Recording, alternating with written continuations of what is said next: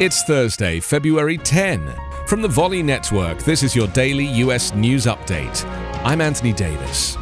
The Congressional Committee investigating the January 6 attack on the US Capitol announced yesterday it had subpoenaed former White House trade advisor Peter Navarro, a key player in then-President Donald Trump's effort to overturn his election defeat.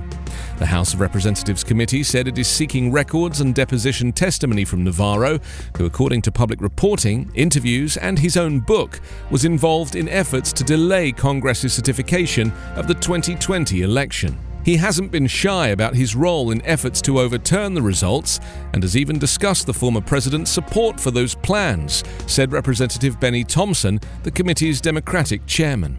Meanwhile, the US government is planning to roll out COVID-19 shots for children under the age of 5 as soon as February 21st, according to a document from the CDC.